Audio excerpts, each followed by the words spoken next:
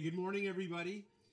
Glad to see everyone here today worshiping. Going to receive our morning tithes and offerings, so I'm going to ask the ushers to come. And let's go ahead and return thanks on our offering this morning. Our Heavenly Father, we thank you for the privilege of giving back to you because your word says that this gospel will be preached in all of the world, then the end shall come. And we know that that's happening, that every ethnicity, every nation, every country has missionaries laboring and preaching the word of God. And so we want to be a part of that as well. So receive our offerings, O God, and bless the gift and the giver as well. In Jesus' name, amen.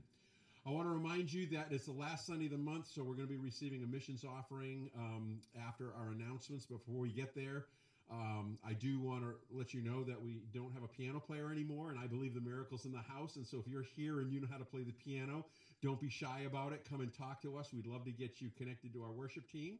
I want to thank everybody that helped us out with our Adopt a Highway program. We picked up 2 miles of road out here after the winter trash. Crazy, a lot of garbage out there, and I don't understand why people throw garbage out there when it was inexcusable. Let's go ahead and ask blessing on the missions offering. Father, we thank you for an opportunity to give to the 41 missionaries that we support and missions programs that we support, men and women serving you all over the globe. And we pray not only for this offering, but we pray that as this offering makes its way into their hands, that you would bless their ministry with fruitfulness. And we thank you for these things in Jesus' name, amen. And amen. So we just had youth convention, and we had some of our youth go off to convention, and it's a very important time in their life, and there's a couple of them that are going to share this morning. So I'm going to ask TJ to come. And again, I want to encourage you, never hold your young people from going to camp or convention or kids camp or things like that, because God does move. Kids get saved, they get filled with the Holy Spirit, they get called into full-time ministry, crazy things happen. So, TJ? Oh, man. All right. I was told I was quiet last time, so I'm speaking directly into it this time. Anyways, so yeah, like you said, we went on youth convention. What a time it was. We had, like, when we first got there, the first night, it was Thursday night, he asked everyone to come up to the front to just worship the Lord. And I don't know what came over me, but I just hopped over my seat and ran up there because we were all the way in the back. And at that time, I was feeling really, really down in a kind of a dark place. And I just felt the presence of the Lord. And for the very first time, he spoke to me that night. So that was amazing. Yeah. And, oh man, I was going to say something else. I figured it now. What was it? Friday night was an awesome night. I just could not stop dancing even when we got into the van. I kept vibing there. Dancing in my seat. Yeah, what a time it was. Worship was amazing. The speakers were incredible. They were really good at what they did. And whoever's next up, you can come on up.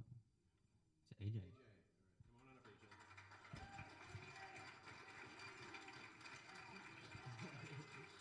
Hey, I'm AJ. I'm Rainey Merriman's son, for those of you who don't know me. And I was just going to talk about Friday night. So Friday night was really just a night of healing, a night of just God's presence. There were people who had sleep paralysis and strokes and just stuff that doctors could not figure out how to fix. So our district youth pastor and the Alabama DYD came up and were like, "Hey, is there anybody that needs prayer for health and for their mind?" And there was people coming up all over the place. All the youth leaders were praying for them. Everybody was just getting washed with the presence of God. And I believe that there was so many people that got healed that night. It was just amazing to see people dancing and being prayed for and just coming closer to God like that. All right, Juliana. Hi, I'm Juliana. This is my second youth convention, and I gotta say it was just as fun as the first one. First off, there were so many poop jokes they somehow were able to tie poop jokes into ministry, and that was an amazing moment, very inspirational.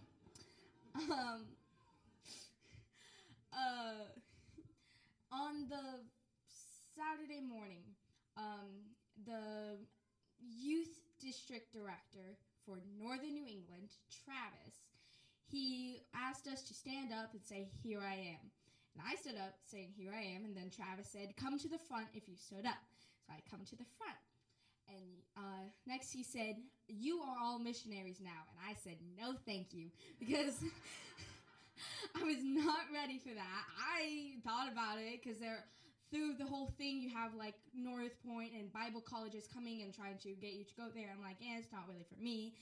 And so when he said that, I wanted to sit back down, but he looked me dead in the eyes and said that, "You're not sitting down now. You chose this." And I'm like, dang it. So I guess I'm going to go to my school and like talk about it because I haven't done it yet. But like moments where I was worshiping and I got to pray over people that I didn't even know and made new friends. And it was so amazing. Like I had this one point where my hands were shaking so much because they hurt because I was holding them up for so long. Then all of a sudden, like the pain just went away. My knees buckled from out underneath me. Like thankfully I got onto a chair, but like I was just at peace, and it was an amazing experience. So thank you.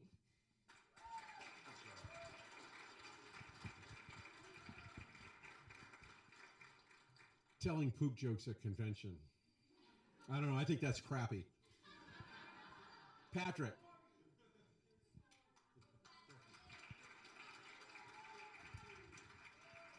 Good morning, church. So, the youth convention was a great experience, and there were 2 nights that actually stood out to me.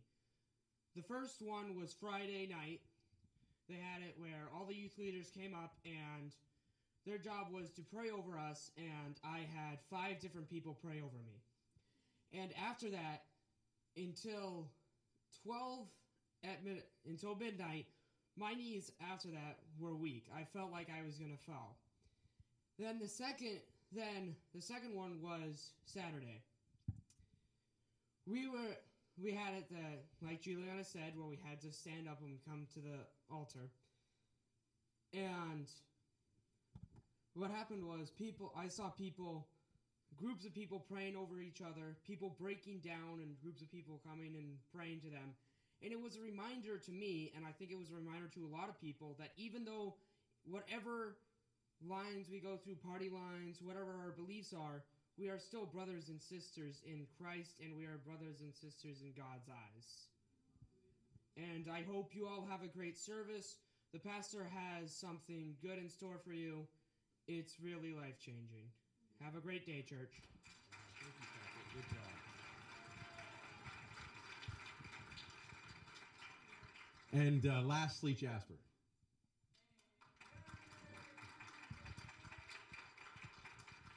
All right, good morning.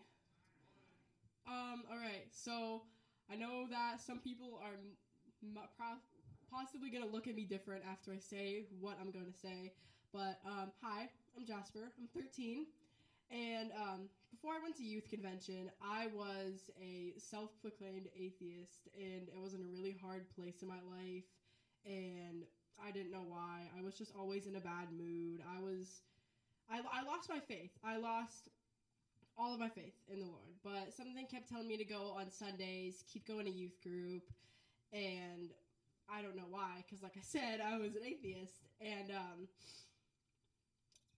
when I got the paper for youth convention, something was just telling me to go. I felt like that I needed to go because I knew that something was going to happen, and the first night, I met some really great people who impacted my life in a huge way. I reconnected with some friends that I haven't talked to in months. I see you, TJ. The second night was a really powerful night for me. I had like 6 people around me praying for me, and I just felt an overwhelming sense of relief, like a burden was lifted off of me, and I felt clarity, I guess. I realized in that moment that I was once again God's child and that I'll always be. And it really changed me. I don't know how I could ever thank Genesis, Zach, Eli, Pastor, and plenty of other people for helping me know that I was God's child and that I will always be. I very rarely say this, but this message is, there's something to this message I want to share with you this morning that I don't say this often, but this can be life-changing for a lot of you that are here.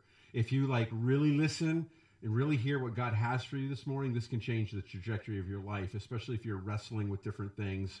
But I was talking to my son this week. He's out in California, and we were talking about my arrangements when my time comes. And he was like, "Well, Dad, do you want to be cremated or do you want to be buried?" And I was like, "Surprise me." And then I was thinking about this earlier before I married Darlene, when I was dating around. Women would always compliment me on my waist. I never figured that out. But I would talk to them for 10 minutes, and when I would walk away, I'd always hear them say, "What a waist." There was a guy I know, and he called me the other day, and he said, "My wife was on eBay all day yesterday, and I don't know what to do." And I said, "Lower the price." So anyways, I want to talk to you this morning about righteous anger.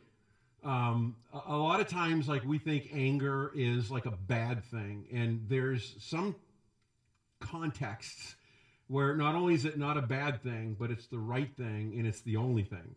And so when I was thinking about that, this picture came to my mind. This is the slap heard around the world. This was for a week where America forgot that Russia had actually invaded a neighboring country, because everybody was taken up on Will Smith slapping Chris Rock. And, there was so much rhetoric going on about this. Why did he do that? Was it right? Was it justified? It was horrible. And, and everybody was going crazy about the whole thing. But when I saw that, when I was thinking about this message, I was thinking about there are times where we need to have spiritual anger. If we're going to, if we're going to reap the results of what Jesus died for on the cross for us to have, we have to have spiritual anger. And sometimes we live in a culture right now where the word hater is the most abominable thing to be labeled. No one wants to be a hater, because cancel culture is going to cancel you. And if you have an opinion or a view about something, people will be quick to just say, "You're a hater." But you know what? I want to share something with you this morning that you probably don't know, that Jesus was a hater. And I can show you out of Scripture. This is Hebrews chapter 1, verse 9. And God is speaking about Jesus, and this is what he says. He says, "You have loved righteousness and hated lawlessness. Therefore, God, your God, has anointed you with the oil of gladness above your companions." And I want you to see that while Jesus loved righteousness, he hated lawlessness.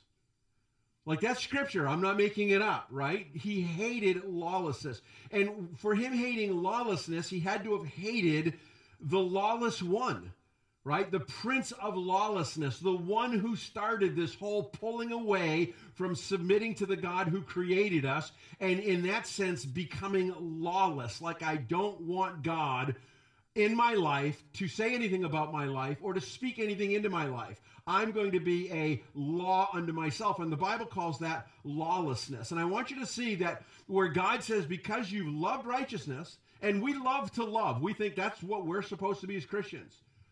And you hated law. Well, we hate to hate. We don't want to hate anything. But he did. He hated lawlessness. And it says, because you did that, I have anointed you. And I want you to see the correlation between a spiritual anger and hatred against the lawlessness of the lawless one and the anointing of God that absolutely does profound things in our lives, like some of these youth were talking about earlier. So let's look at the next scripture. In 1 Peter 5:8, it says this: "Be sober spirit, be on the alert. Your adversary," hello, when you accepted Jesus Christ as your Lord and Savior, you got an enemy. "Your adversary, the devil, prowls about like a roaring lion." Didn't say he was a roaring lion. He said he goes about like a roaring lion, seeking someone to devour. "Resist him firm in your faith, knowing that the same experiences of suffering are being accomplished by your brethren who are in the world. In other words, like we're all in this together, right? We all have an enemy of our soul. We have an adversary. We have this one that goes about like a roaring lion trying to devour people. Therefore, we have to be like kind of sober in our thought and be on the alert, because this is a reality. This is something that is happening, and people are being picked off one by one, not even knowing who their enemy is.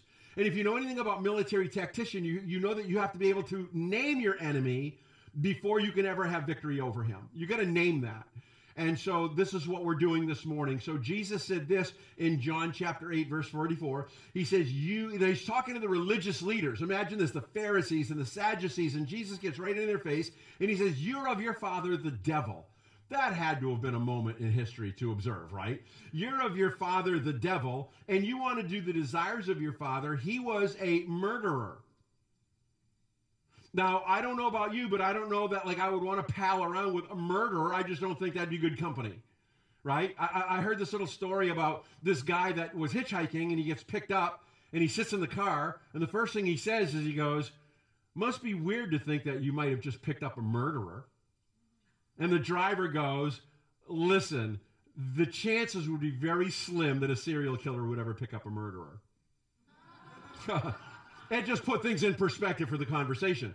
And so Jesus says, listen, he's a murderer from the beginning. He doesn't stand in the truth because there's no truth in him. And whenever listen to this, whenever he speaks a lie, he speaks out of his own nature, for he is a liar and the father of lies. Okay, so he is a murderer, and he's going around seeking whom he can devour. But he doesn't do it like Rabbinsonly. He doesn't like literally come out from underneath your bed. Like, remember when we were kids? Oh, there's something under my bed, big horns and claws and fangs, and he's going to like, That's not how he does it. He does it by lying. He does it by lying. He says that he's a murderer. He speaks lies out of his own nature. And then in John 10:10, Jesus said this, the thief comes only to steal, kill, and destroy, but I've come that you might have life and have it more abundantly. And so Jesus calls him, the devil, a roaring lion, somebody who devours. He's a murderer. He does it through lying, and he comes to steal. Before he can kill you, before he can, destroy you, he's got to lie to you. He's got to get you to believe his lies. And this is the MO. This is how he works. How does this happen? Well, the name devil in the Greek is the word diabolos, and it literally means a slanderer. That's words. That's the use of words. I'm going to slander you. And then Satan literally means the accuser. Again, words. He's going to lie. He's going to slander you through lies. He's going to accuse you through lies, and he's going to get you into a position of fear. Now, there's some of you here this morning, you're fearful. You have anxiety. You worry. Maybe you get discouraged. Maybe you're depressed and you don't know how to get out of that. I'm going to share that with you this morning. Because when he gets you in a position of fear, he'll get you to make mistakes. Because that's what fear does. Fight or flight. We just saw that picture of Will Smith, right? What was that? He fought. He got fearful that his wife's reputation was being tarnished, and he lashed out in anger, and he slapped. And sometimes you and I, we got to slap the devil down. We got to slap him down. I want God to do that for me. God did everything for you when he sent Jesus to the cross to die for you. Now he expects you to kind of do some stuff too. You got to get angry enough to where you're going to slap the devil down in your life. Otherwise, you're going to start believing his lies. And he's going to move into your life with fear. Now, there's a fish off the coast of New England called a blowfish. And, it's an average size fish, and it's probably this big around. But when you grab it and shake it, that thing will blow up like 5 times its normal size. Its lips will roll back, and you'll see nothing but teeth. It is a hideous, disgusting-looking thing called a blowfish. Completely harmless. Just looks terrifying. So when I was like 17 years old, I'm diving off of Nubble's Light in the wintertime. I'm doing my last qualifying dive to become a certified scuba diver. We're down about 40 feet. You need to know something about diving off of the coast of New England. You don't see for hundreds of feet, like when, in the islands or off the coast of Japan. If you can see from here for that wall, that's a crystal clear day. Mostly you can't see the length of your arm. That's usually what you dive in. The waters are murky. It's horrible. So we're down about 40 feet. The waters are murky. The diving instructor, for some reason, is beside me because there's like about 6 other divers down there. He's beside me. Now, I know he's there because I can kind of see his silhouette in the murk, but I don't know what he's doing. Well, he found a blowfish. And he grabbed that sucker and he shook it up good. And then, boom, he put it that far off of my face mask. And I want you to know that I did not panic. My wetsuit got strangely warm, but I didn't panic. Right? And so this is what the enemy wants to do. He wants to just frighten you with stuff that for the most part is harmless, but it gets into our spirit and we start getting into fear, because if we panic, we're going to make bad decisions. And those bad decisions are going to come back and haunt us. Right? So fear, anxiety, worry, discouragement, depression, these are all things that affect us that are all coming from him and his lies. I've never seen so many people with PTSD. Now, I'm not knocking that. I'm not saying it's not a real thing. But a lot of times people just, somebody just looks at them and say, you're wearing that. And like, oh my gosh, I got PTSD. It's like, oh, okay, we got to get past some of that stuff, right? We got to understand what's going on in the realm of fear. But there's so many people, and especially as little kids, they're depressed, they're discouraged. We bring them to the doctor, something wrong with Junior. Oh, well, he's depressed. Here's some medications. And the next thing you know, they get coded as having certain problems that now gives them their identity to who they think they are, and that's who they live for the rest of their life. And that's not what God has for his children. That's not what God has for his family. God has something so much better, so much more powerful than that. And that's stuff. And you know what happens is people start receiving that, claiming that, and literally saying, well, I'd like to go to that party, but my anxiety is acting up. Why would you say it's yours? I would like to go out with you tonight, but my depression has got me, why would you even say it's yours? It's like Satan's got this little cat called depression, and he's like, oh, hey, you know what? You should have this little cat because it'll comfort you. Nobody will understand you like depression, and it'll just be you and depression, and it's your little cat. And we take that and we say, my depression, I just can't. And we need to take that sucker and rip his head off and spit it out and say, I'm not going to have that thing in my life. I don't want to have it. I'm not going to have. Now listen. You say, well, can you prove that like God doesn't use that? The Bible can in 2 Timothy 1:7, because look what it says. God has not given you a spirit of fear. So if you're wrestling with fear or worry or anxiety or depression or discouragement, it ain't coming from God. My mom, if there were trophies, she would have got the biggest worrier in the world. My mom worried if there wasn't something to worry about. I mean, she would worry about everything. It was like, of course, and then she had 3 sons, and we gave her plenty to worry about. Like, oh, don't worry, Mom. We're good. Because she was very modest, very proud. Like, don't go acting up because you're Louise Bossy's kid. So what would we do? We'd go downtown Portsmouth, get 3 sheets to the wind, absolutely drunk, go down the streets in the housing places screaming, we're Louise Bossy's kids. Because we were jerks. That's what jerks do. So here's the thing. This is why it's either fear versus faith. You can't have fear and faith at the same time. It's like it's like a magnet that repels each other. Either faith will drive out fear or fear will drive out faith. They don't operate at the same time. That's why he said resist him in your faith. Resist him in your faith. So you have to have that faith to resist. And that's why he said be of sober spirit, because you've got to think clearly. People who are drunk aren't thinking clearly. I've seen it. Hey, hold my beer. I can climb up that 60-foot tree and dive in that 5-gallon pail of water. Watch this. It's like, no, you can't. Right? And so he's saying, listen, think about this. This is how it works. Let's go all the way back to the beginning. God walks with Adam, his perfect creation, in the cool of the day every day. And then one day, Adam's not there. And God says, Adam, where are you? I think that the omniscient, all-knowing God of the universe knew where Adam was. I think God wanted Adam to know where Adam was. And so he says, Adam, where are you? And Adam says, I heard you walking in the cool of the day, and I became afraid because I was naked. And God asks a second question. Who told you you were naked?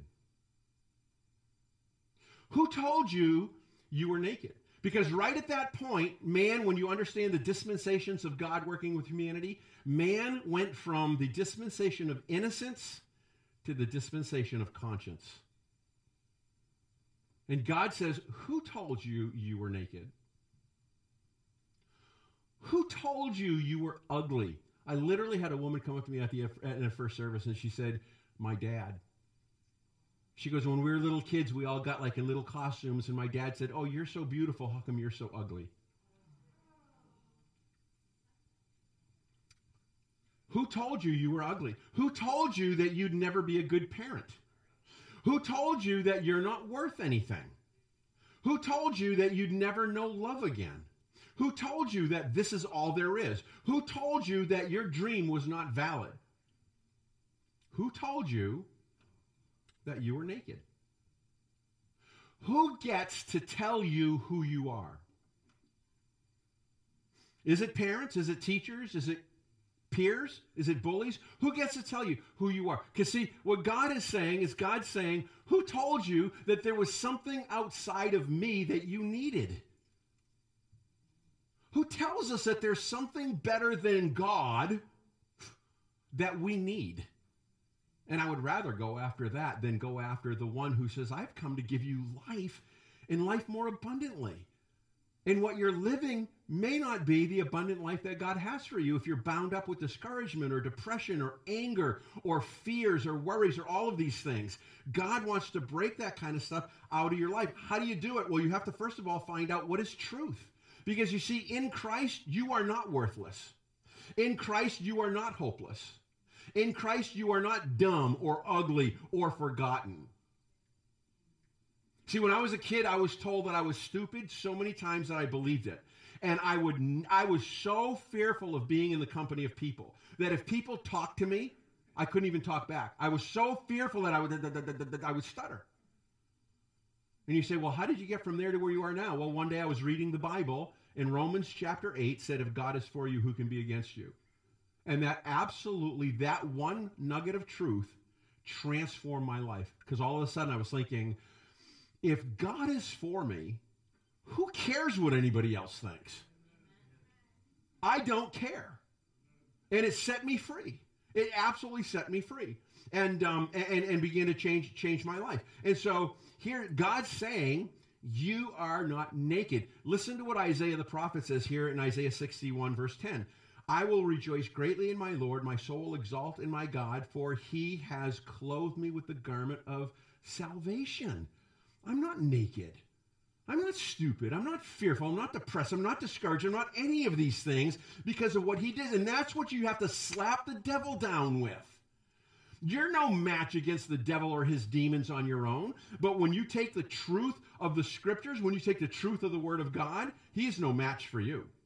And you've got to take the things that God says about you, and you have to speak them out to him. Whose identity are you going to accept? Jesus once said, the kingdom of God suffers violence, and violent people take it by force.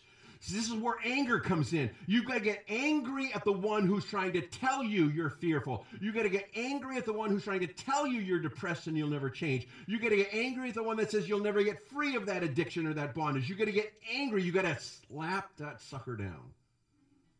You've got to slap him down. Whose anger are you going to accept? We find this scripture in Jeremiah chapter 1, verse 9. The Lord stretched out his hand and touched my mouth, and the Lord said to me, behold, I've put my words in your mouth. I put my words in your mouth. In other words, start speaking God's word, what he says about you. The Bible is filled with verse after verse after verse after verse about God telling you who he thinks you are, about God telling you who actually you really are in Christ.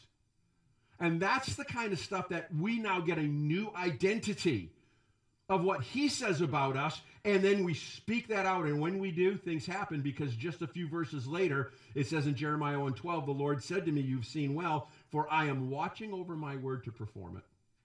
When you start speaking God's word about who he says you are, he says, I'm going to watch over that to perform it. But you've got to slap that sucker down. You've got to get angry. Like Paul says, I can do all things through Christ. It sounds like an arrogant statement.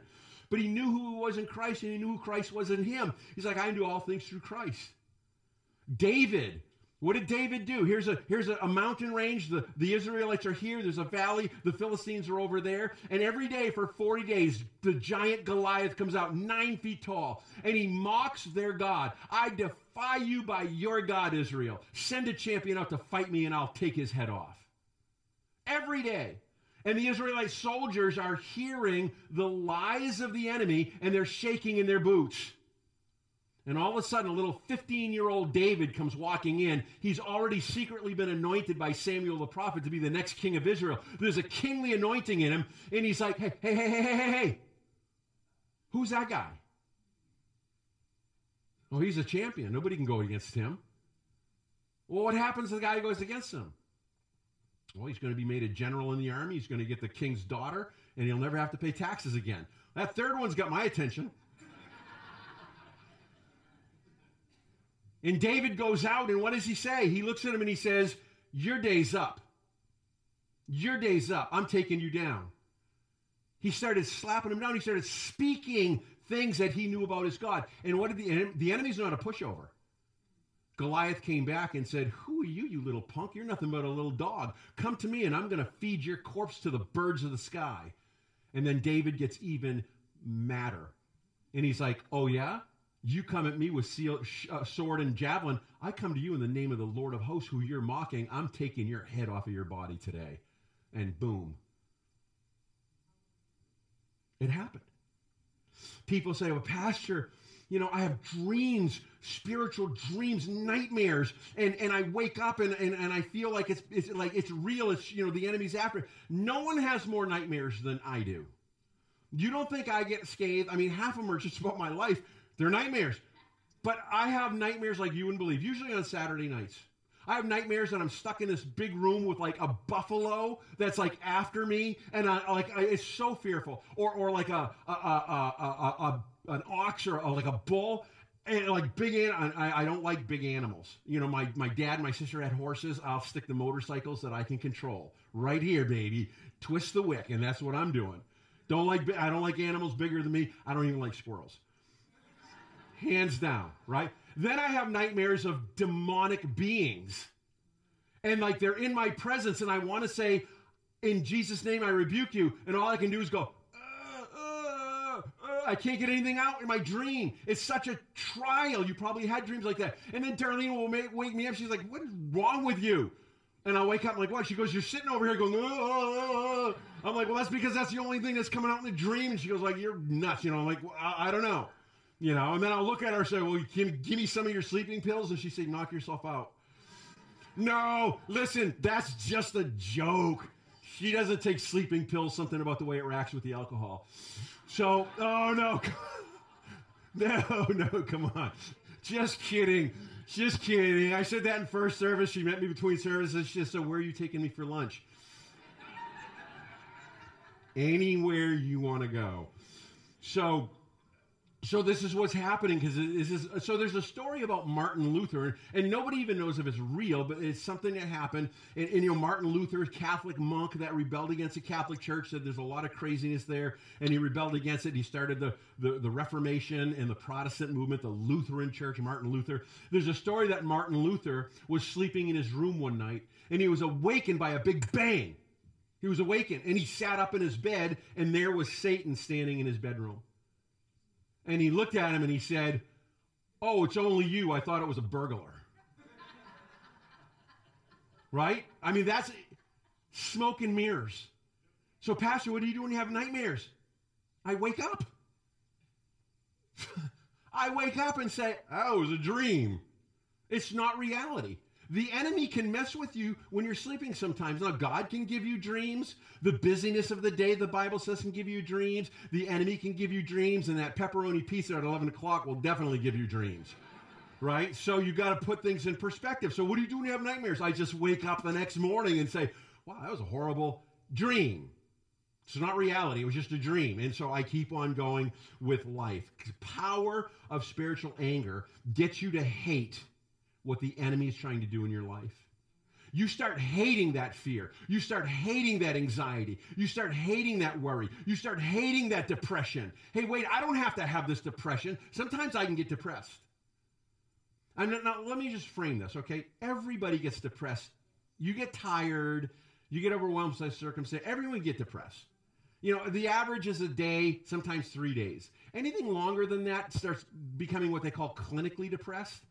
And that's when you need to know, like, that's just an attack of the enemy. And like, you gotta slap that stuff down. That's why he said, listen, you've loved righteousness and you hated the lawlessness. You hated the lawlessness of the lawless one. The lion that's seeking to devour you. He's trying to put that stuff on you. He's trying to make you believe that it's part of your identity. It's who you are. It is not. It is not. Smith Wigglesworth was a great British evangelist, an illiterate plumber that had one of the most outstanding healing ministries ever. And he was standing at a bus terminal one day waiting for a bus. And this woman comes out of her apartment, and her little Fifi dog comes out behind her. And she turns around and she says, no, Fifi, you go back inside. And the dog's like, She goes, no, Fifi, you go. I was like, wagging his tail. Finally, she goes, get! And the dog takes off like a rocket. And Smith Wigglesworth goes, that's the way you got to do the devil. You got to put your foot down sometimes and say, get! I'm going to slap you down. What did Jesus say? Hey, if you're the Son of God, turn this bread into rocks. It is written. Slap that sucker down. He can't stand in the truth. That's truth. It is written. We live by God's word. And he spoke God's word. It is written. Now, I want to show you this verse. It's interesting. We're going to unpack this, okay? So will it be that day that his burden will be removed from your shoulders, his yoke from around your neck. The yoke will be broken because of fatness. And we're like, we read something like that, and we're like, what? Like, what is that even saying? Like, you know, if that's the case, I'm pretty sure I've broken a lot of yokes in my day, you know, and I'm not talking about eggs. So, but we look at another verse, right? We look at the New King James, and it says this: "It shall come to pass in that day, his burden will be taken away from your shoulders, yoke from around your neck. The yoke will be destroyed because of the anointing." So it's a hard word to translate from the Hebrew into English, because the anointing means expansion. It means fatness. It means enlargement. It means the kingdom of God comes, and when that happens, there's an expansion. Now, the neck is the part of the body that separates the body from the head. The neck is the part where Satan tries to separate you, the body of Christ, from the head, which is Jesus. And he yokes you, trying to separate you from God. But when you start saying who you are in God, there is an anointing that comes. He says, you've hated lawlessness. You were angry with it. You resisted it in your faith. And the anointing comes, and there's an expansion, and it breaks that off of you, and it keeps you connected with Jesus, keeps you connected with Christ. And that's so important that we understand that. The Bible says in Acts 10:38, I love this verse, you know of Jesus of Nazareth, how God anointed him. Why? Because we saw in the other verse that he hated lawlessness. And God anointed him with the Holy Spirit and power. He went about doing good and healing all of those oppressed of the devil. What's the devil doing? He's just oppressing people. He'll try to possess people. I've seen that. I've seen the whole exorcist thing. I've talked about that before in other sermons. I've prayed for people and seen demons literally just start manifesting, right? But the most way is just oppression through fear, depression, discouragement, bad identity, because we're believing the lies and we start thinking less of ourselves than God would want us to think of ourselves. And that needs to be broken. It's broken by the power of the Holy Spirit. As we follow now here's the thing. You got to follow the Holy Spirit. You got to do what he says. He's not going to do what you say. You don't go to McDonald's and drive up to the drive-up window and the lady says, good morning, you're going to have a Filet-O-Fish sandwich, small fries, and a container of milk. But I wanted a Big Mac. Well, I'm sorry, today you're having the Filet-O-Fish. And you know, you don't go there and they tell you what you're going to get. You would say, hey, I'll see you later, lady. You know, I'm going to go to Burger King or something. Like, you're off your rocker, right? It's the same thing with the Holy Spirit. We don't tell him. He tells us what's going on, and we get in line with that. But no move of the Spirit, no anointing. No anointing, no broken yoke. No standing on the word of God, no move of the Spirit. You got to somewhere stand on what the word of God says about you.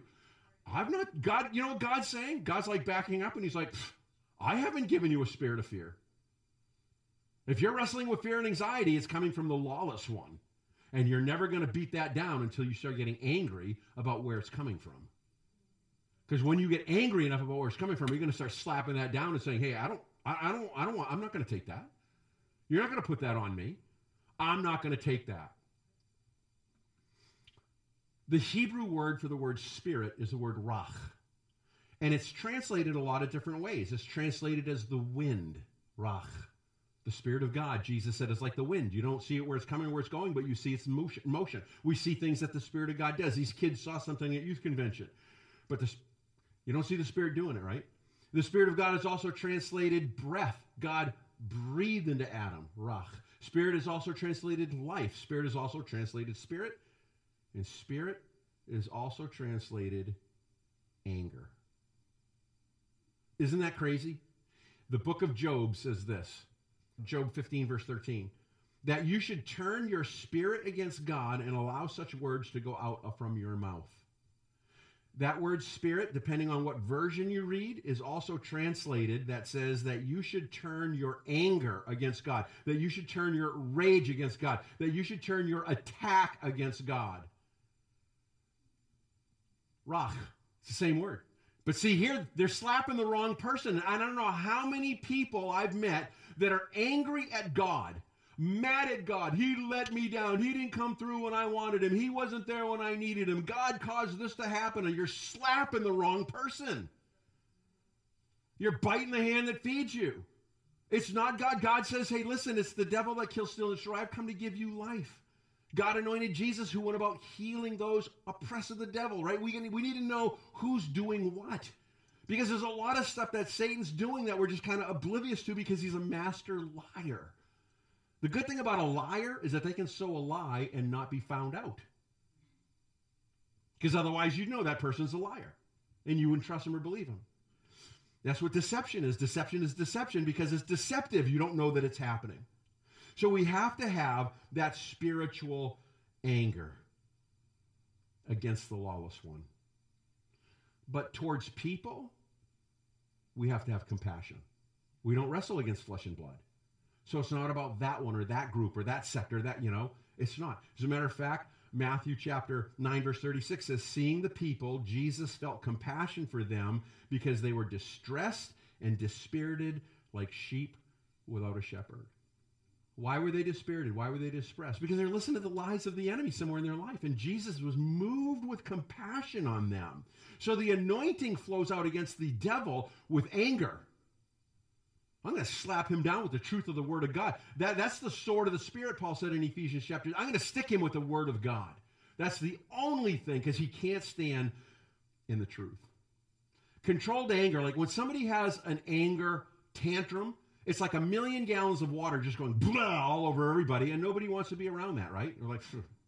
But when you can control that into a 1-inch fire hose, you can shoot water 600 feet and hit the target that you need to hit. And a perfect illustration of that is Abraham Lincoln. When Abraham Lincoln was a senator, he saw a slave being beaten in his presence. And his anger rose up and he said, I'm going to do something about that.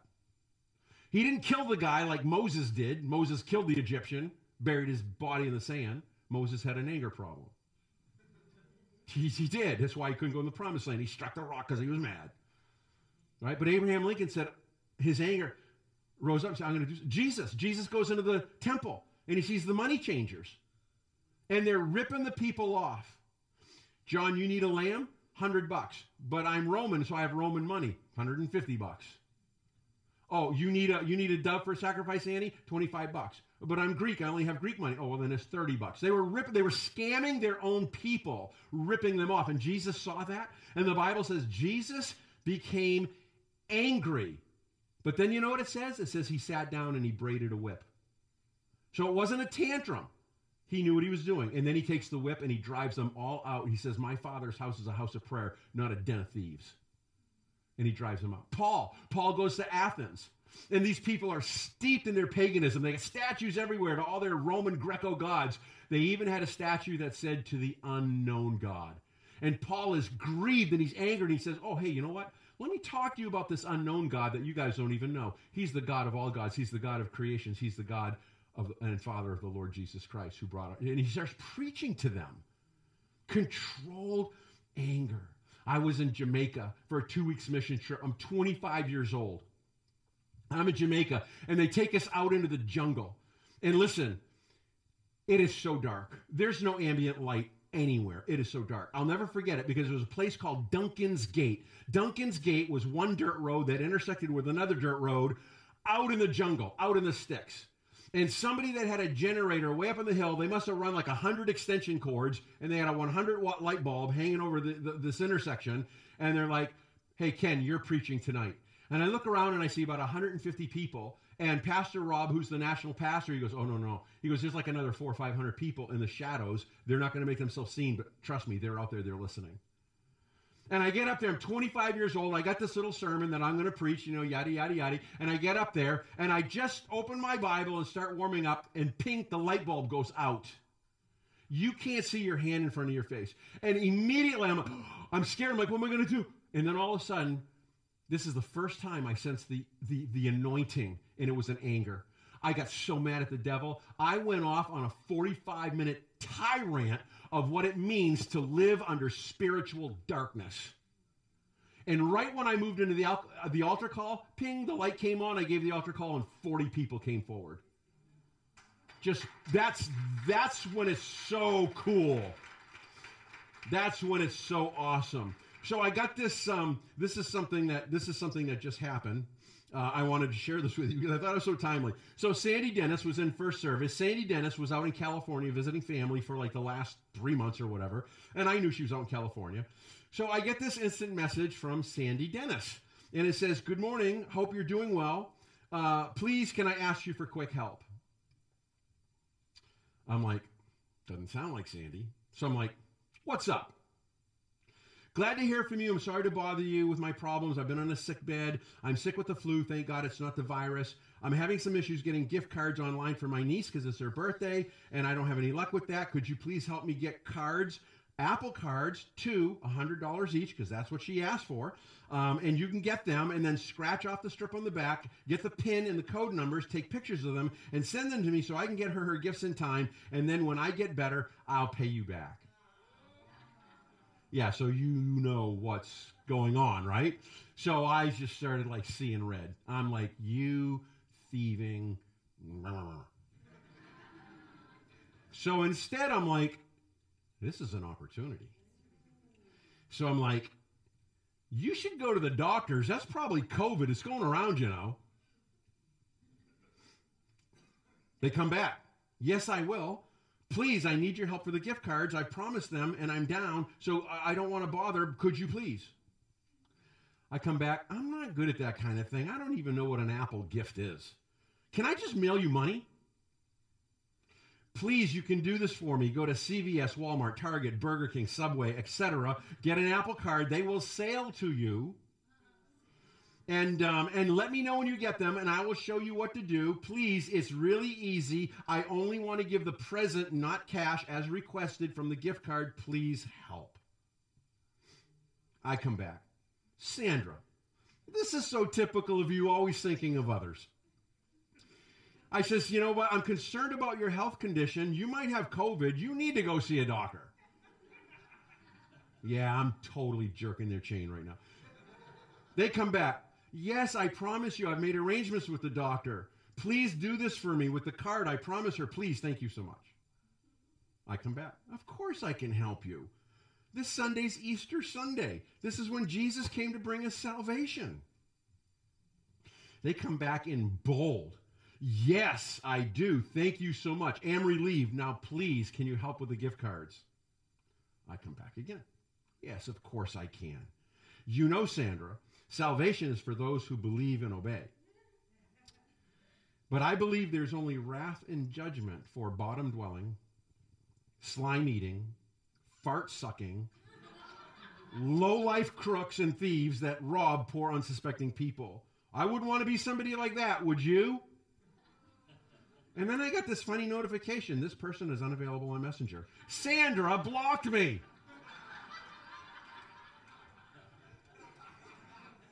I was like, what did I say? Oh. We need to get mad at spiritual blindness, at sickness, at death, at poverty, at slavery, at bondage, at sorrow, at heartache. It's all coming from the enemy. And we need to get mad enough to stand up and be willing to slap him down. That we get up, that we walk that aisle, that we go on the platform and not this platform, and slap the devil down. Right? You got to get mad. If you're wrestling with depression, get mad at where it's really coming from. It's not you. You got fear, anxiety, worry. Get mad at where it's coming from. It's not you. The enemy's just trying to sell it to you and have you take it as your identity. It's not your identity. Your identity is that you're a son and a daughter of God. And so look at, God wants to anoint you. God wants to anoint you. But here's 4 quick steps, all right? Number 1 is find out what the Word of God says about who you are. Go into the Scriptures, read the New Testament, and find out all the verses where God says, this is who you are in me. Read Ephesians chapter 1 or Romans chapter 8. It'll give you more than what you know what to do with about who you are in Christ. Secondly, be moved with compassion for people, but anger at the devil. Don't get that mixed up. All right? Thirdly, set your face like a rock and don't budge off of his word. Hit him with the word and stand there. And then fourth, pray, because prayer is like a sponge that soaks up the anointing. And that's why Jude says in Jude chapter 1, verse 20, but you, beloved, building yourselves up on your most holy faith because you're resisting him in your faith, praying in the Holy Spirit. And then begin to do some slapping. We're going to end right now, and this is how I want us to end. Whatever it is you're wrestling with this morning, maybe it's a physical thing, maybe it's a mental thing, maybe it's fear, worry, anxiety, maybe it's depression and discouragement. It doesn't matter what it is. If it's not doing you good, let's ditch it. And so I want us to stand. We're going to sing the words of this song. We've done it before. I speak Jesus. And as we sing this song, I want you to worship God, and let's do that, and then we will close. Amen. Let's pray. Father, we know that the enemy just doesn't give up easy, but that's why we need to have a spiritual anger, that we set our face in a battle and we lock horns and we don't let go until we have the victory. Lord, I pray for everyone here this morning that wrestles with any of these things, the anxiety, the fear, the worry, the depression, the discouragement, anger, whatever it might be, Lord, that you would break that yoke from their neck this morning, that you would give them this spiritual key to victory of spiritual anger, that they would realize that there are things that come into our lives that are not even from us and not definitely from you, O God, that we are to resist firm in our faith, and then we see the victory, and then we have the life and the life more abundantly that you've come to give us, Lord. So bless your people. Break oppression from them. In Jesus' mighty name I pray. And everyone said amen and amen and amen, amen. Hey, go and walk in the victory that Jesus has purchased for you.